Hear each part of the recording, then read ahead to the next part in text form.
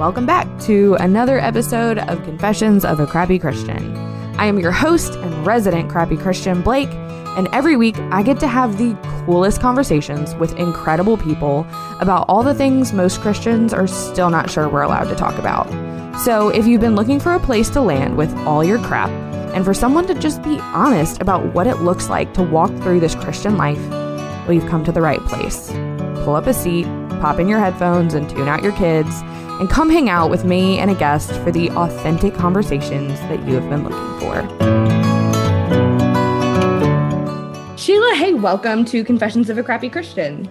Thank you, and I love the title. Thank you. Probably everybody listening can probably relate to it. People either love it or very much don't like it or understand it. So it's I love it. Yeah, thank you. So we are going to have a conversation about mental health. When I have these conversations, I always kind of like to give people that heads up on the front end. Sure. Because honestly, sometimes I'm not in the headspace to listen to other people talk about the hard parts of mental health. But you have a really incredible story and a lot of wisdom to offer. And you have your new book, Holding On When You Want to Let Go. And I would love to just hear a little bit about you and where this book came from so people can know a little bit about you before we jump in. Sure. It really came out of the first half probably of 2020 when everything, when the world kind of stopped and everything closed down. And I was so used to being able to be out most weekends, speaking, being with women. And I really loved that. And at first, the whole idea of no makeup, staying in my pajamas, binge watching the Great British Baking Show, this was like, excellent. My favorite. Yeah, mine too. But then I found myself kind of spiraling again. And that was a little scary for me because a few years ago, I was hospitalized for severe clinical depression. And I really felt like I was on a pretty even keel. I still take my medication every day. I mean, I know how to basically take care of myself. I have a couple of girls that are what I call my safe sisters. We know where the bodies are buried and we can cover each other and just be there for each other.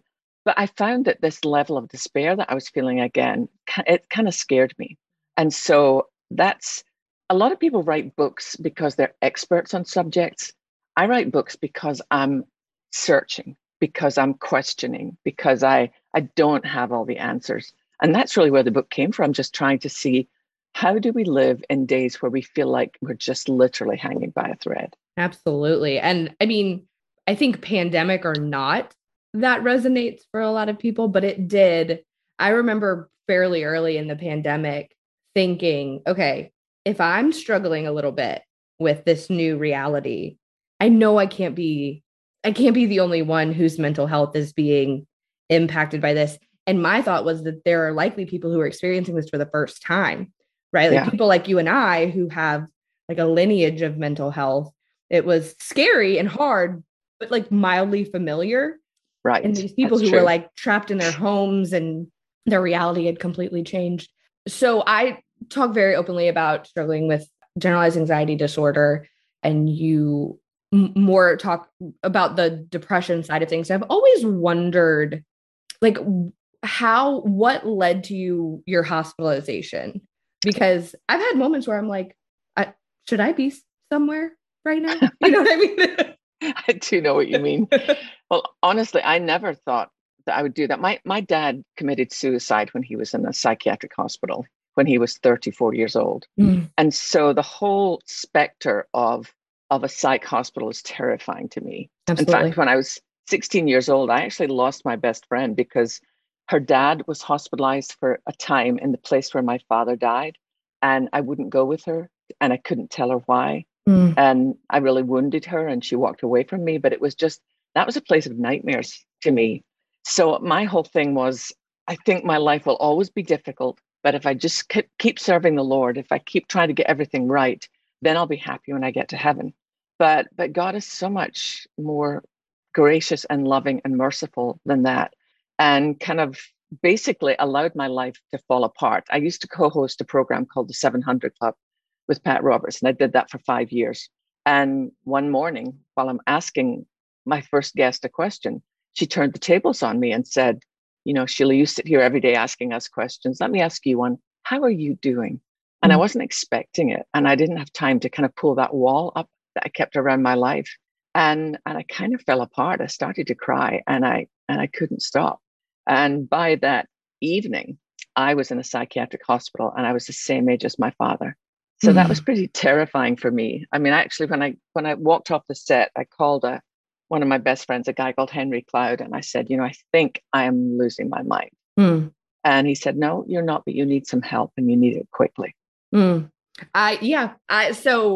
if people that follow me on Instagram, I actually came off my medication earlier this year as, one of my worst choices. Been there, done that. Right. Most people that have been on it for a long time have done this. And I wish that I would have had a conversation with someone who had done it, but hindsight's 2020, tapered off of it responsibly with the help of a doctor, and then kind of lost my mind, and then had a really terrible re-entry to the medication, which can happen, but I didn't know. And I retrospectively, it's just interesting how different life experiences, going somewhere to get help really wasn't on my radar, where it was on your radar, but in this really traumatic, with this really traumatic backstory. So I know that there is probably very difficult to summarize on a podcast episode, but what was that experience? What did you learn while you were, it was a month, correct? Yeah, it was for a month. And I was diagnosed with severe clinical depression and post-traumatic stress disorder. And the interesting thing was, the first night I was terrified. Because I thought, when I was a little girl, I used to say, I'm going to grow up and be just like my dad. He was kind of my hero. And on that first night, I thought, well, there you go. Here you are. But it turned out to be one of the best things that has ever happened to me. I mean, I think I wrote in one of my books that God took me to a prison to set me free. Because at my worst, with nothing good left, I mean, in a psych hospital, they take away your hair dryer, your makeup, everything. You can't hide behind anything. It's just you, raw and broken on the floor. But I literally discovered what David wrote about in Psalm 34, where he said, the Lord is close to the brokenhearted and saves those who are crushed in spirit. And I learned how many lies I'd believed growing up about myself, that if you dug down to the kind of foundation stone in my soul, it would have said, there's something wrong with me. Because my father attempted to kill me before he killed himself, and he never touched my brother or my sister. So I thought, everybody in our family knows there's something wrong with me and nobody's going to say anything. So I just have to try. I have to try harder than everybody else. I have to pray more. I have to go to church every time the doors are open. If your earthly father could turn on you, it's possible your heavenly father could too. So I'd better be so careful. I think that's a really important and interesting correlation. I think that a lot of, maybe not specifically mental health issues, but so many things, so many conversations that I have on the podcast and in real life somehow go back to earthly father and our difficulty of removing God from what I just had an interview last week where the guy that I was interviewing, his mother was a stripper and his father was a pimp, and owned every strip club in the city that they lived in, and was just this really horrendous. And so much of his story is having to remove God from who his earthly father was. But what's interesting is that I think the converse is possible as well. I had the most wonderful earthly father. It's awesome. And I'm so blessed. And I have to remind myself that my heavenly father is even better. Yeah. He's even better. He's even greater. He loves me even more. And so I think it can be an interesting correlation. Yeah. No matter what your experience on earth is. Speaking to the pandemic, because that was correct. That was when things kind of started to spiral for you. What about it? Can you look back and see kind of what about the pandemic it was that kind of set that in motion? I think it was a few things. It was first of all, I didn't realize, my passion is being with women in Bible study and teaching and speaking to women and listening to women. And I don't think I realized how much I received from that, hearing other women's stories. And because I always hang around for a long time afterwards, just so that I can listen to all the different stories of, places I've never been, but they've been, and found God to be there as well. And so suddenly there was none of that. And then our son at that point was in Houston, and he got COVID and he was really sick and we couldn't go. And that just about drove me crazy. Yeah. And then something I've now stopped, I would watch the evening news. Nope, not doing it anymore. No. And I remember one night in particular, and it wasn't even the national news, it was our local news here in Dallas. I think local news is worse. Yeah, I totally think it's worse because it's like, oh yeah, I've been there. Yeah, I think I know that person. Yeah. Right. And it was this woman she'd been married for 52 years and her husband was in the hospital dying and she couldn't say goodbye. And I remember literally falling to my knees and just sobbing because nothing made sense anymore. Mm-hmm. And there was so much pain and so much hurt, and thinking, Lord, will things ever get back to normal? And is this just a whole new normal that we'll have to adjust to? And my spiritual mentor before she died was Billy Graham's wife, Ruth. Sometimes when he would be off speaking at crusades, I would go and stay with her at the house. And I learned so much from her. And she said, whenever you're struggling with something, study God's word and read what's current, but then go as far back as you can. Don't just read current books. Go as far back in our history and our story, because our brothers and sisters have left a trail. And so I was looking at all the different early church fathers, and I came across this thing by a guy called Athanasius, who lived in the 4th century. And he wrote this interesting thing. He said that whereas most of scripture speaks to us, the Psalms speak for us. They give us a language. They give us a language of lament, of questioning, of anger, of joy, of pain. And so one of my dear friends, a guy called Dr. David Jeremiah, had sent me this little book. It's called The Focused Life.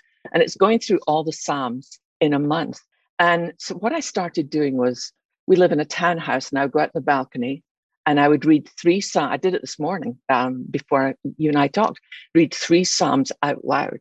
And I discovered it was so good for my ears to hear what my eyes were reading. Yes. And it was like this declaration of, this is what's true, no matter how I feel at this particular moment.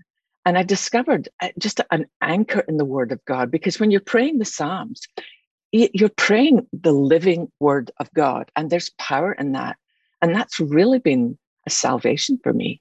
That's huge. I love that distinction that of the scripture speaks to us and the Psalms speak for us. It's so true. I remember, so I think I said this before we started recording, I've struggled with anxiety since I was like 7. Those are my earliest memories of like panic and that internal turmoil. And I remember into college, when my relationship with Christ really became my own, reading Psalms and being like, wait, David was depressed. Yes. Nobody ever told me that the man after God's own heart was nuts like I am. And it like opened something up inside of me that I think it was the first time that I felt like I could talk to God about my mental health. Right. That it wasn't embarrassing or broken. It was like, because David will give you whiplash. Like David will be, why have you left me? Why have you forsaken me? Turn it around and be like, I will I will praise your name all the days of my life. That's how I feel. That's how we all feel. Like I can literally in the same breath be like, I don't feel you. I don't hear you. I don't know where you are. Oh, wait. No. You're good. You're faithful. I know. I suggest to people all the time, I talk a lot about biblical literacy, and that part of so much of specifically everybody's, but I speak more specifically to women, is that we don't know our Bible. So then we don't know what God says about us, to us, for like what he did for us. And I get it that the Bible it can be intimidating, and there are names in there that you're like, that there's no way I could ever pronounce this. There's literally no way. Who calls their son Jehoshaphat? Really? I mean, right, come on. And that's like, you can phonetically get that one. There are some that I'm like, it took 2 lines for you to write that name. I don't even know. And there are some wild and crazy stories in scripture, but I most often tell people to start with like Psalms and Proverbs, because, and you put words to why, because it is me. Like David is me. I am David. That is beautiful. And I love that distinction, because it's so true. And I think finding someone in scripture who so clearly struggled Yeah. Like, there's so many stories through scripture of people who struggled, but David is like raw. Yeah, he's the poster child. He really is. He is the poster child of struggle, of misunderstanding, of battling with God, which I think a lot of us feel like we don't have permission to do. And the reality is that was his whole life. Yeah. Yeah. Like, he did that until the end of his days. He did that with God. I know. And I think that it's more fascinating to me, I think, than anything, is that the pattern that he set, this whole thing of, I can't do this. Where are you? Get me out of here. Oh, no, I remember you're here. You're a rescuer. I see that same pattern in the Garden of Gethsemane with Christ. Yes. I mean, it's like there you have Jesus pouring out his pain. I mean, crushed to the point of death. Like, if there's any other way, but not my will, your will be done. And I think for me, that's one of the biggest lessons I've learned. I get to process my pain in the presence of God.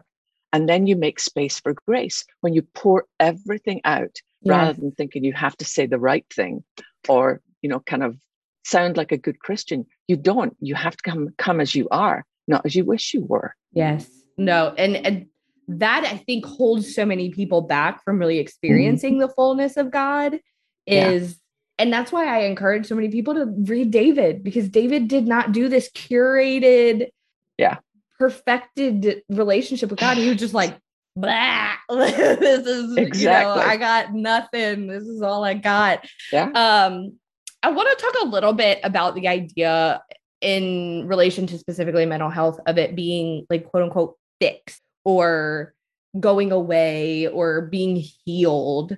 Like, what are your thoughts on that? Because I'm sure people have asked you that. Oh, yeah. One of the most common questions I get when people know that I've been in a psych hospital is, how long did it take them to fix you? And I kind of smile because I understand the question. Yeah, absolutely. If you've never dealt with any kind of mental illness, and I say, I'm not fixed. It's way better than that. I'm redeemed. I understand. I've made peace with my story. I believe that mental illness is not curable, but it's treatable. Amen. And I think that's, now obviously I'm not ruling out the fact that God can do anything. You can do it in every a moment. 100%. God can show up and just like, you know what? You carried that for long enough. I'm going to take it now. Yes. And I believe God can do that. But until he does, I still take my pill every day with a prayer of thanksgiving. Because I did what you did. I tried one point thinking, my life's in a really good place. My husband and I are doing great. Our son's doing great. So I did the same thing I tapered off, slowly. And honestly, for a couple of weeks, I did great. I felt like, wow, I'm healed. And then I started to feeling that, spiral again. And it was just, in fact, it happened one night at the dinner table. Our son was probably, I don't know, maybe 10 at the time.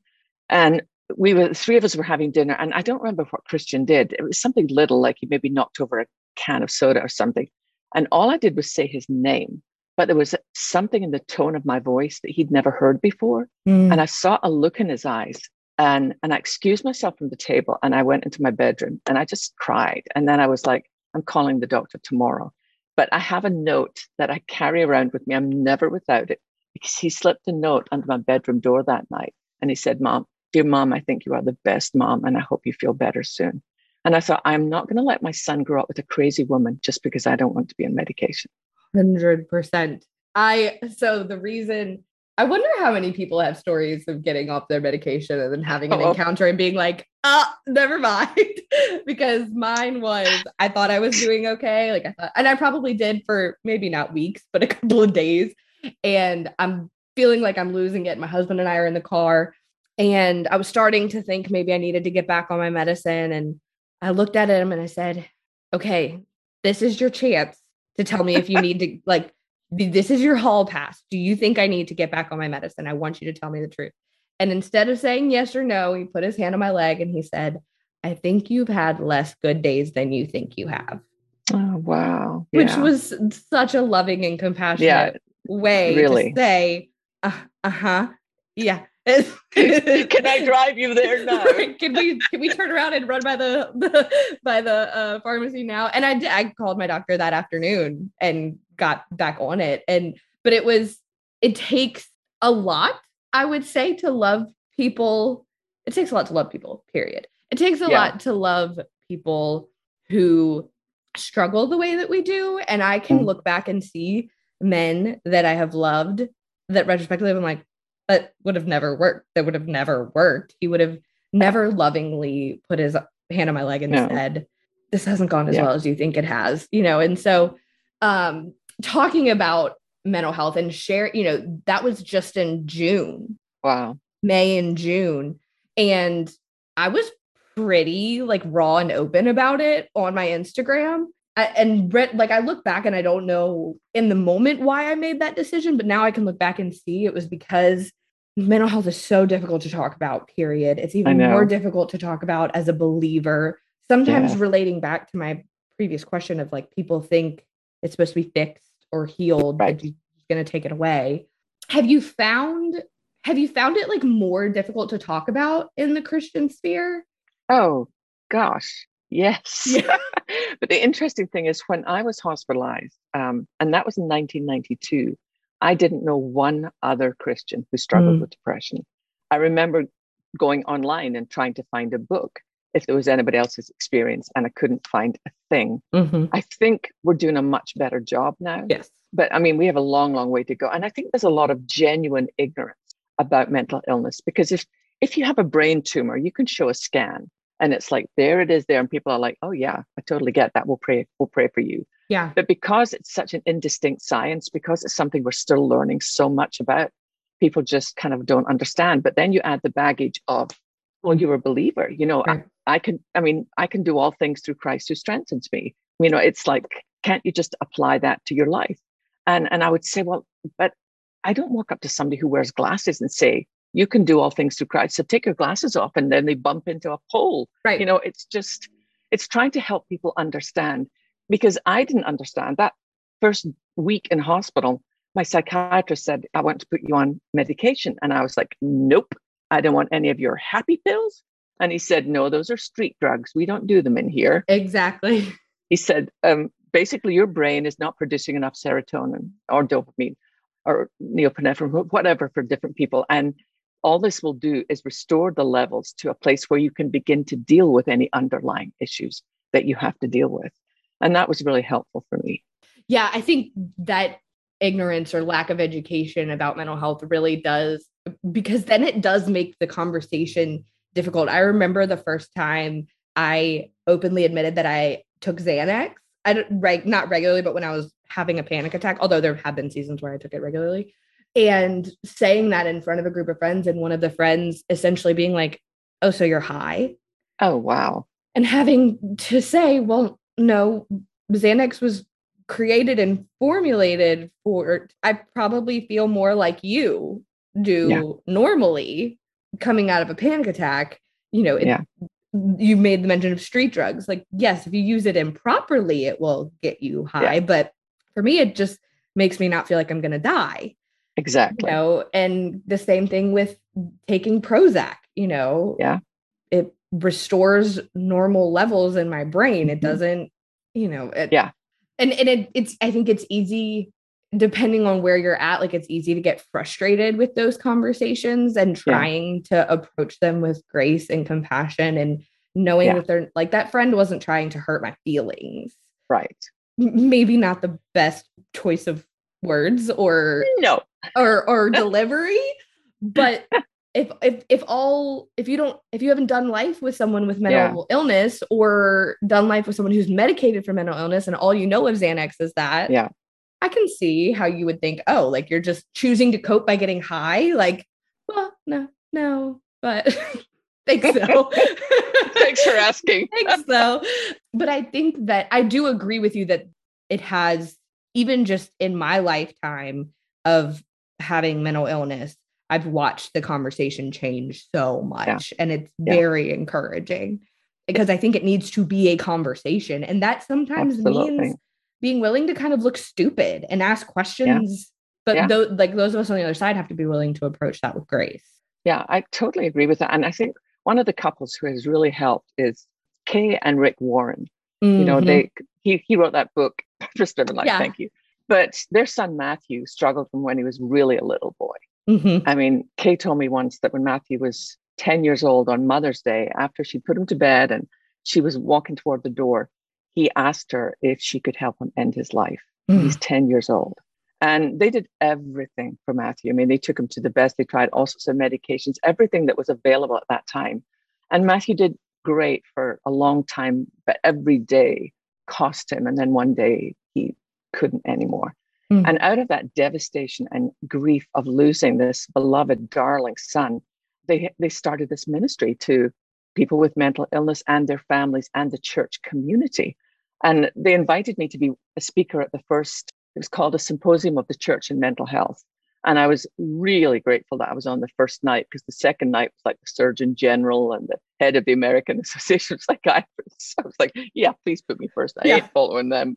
But I remember looking out at this packed auditorium, and some of them were people who struggle, some of them were family members, some of them were clinicians, and simply saying, I am profoundly grateful for the gift of mental illness, because it means I can look into the eyes of somebody else who's struggling and say, me too, you're not alone. And honestly, I don't see it as a limp anymore. I see it as a sacred gift, because there's so many people who feel alone in the darkness and they think they'll never make it out.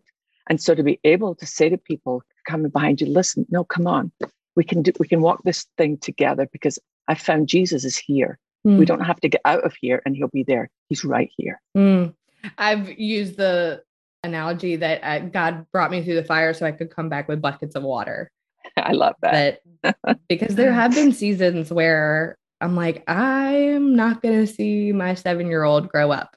Like, so I agree with you. I don't know that I'm quite where you are of not feeling like it's a limp and feeling like it's a gift. And it's very encouraging that that's possible, and that's something to pray towards and move towards. I think I still do see it as a little bit of a hindrance or like a thorn or whatever. I understand. But I do think I'm capable of seeing it the way of being thankful that I can look someone in the eyes and say, no, I get it.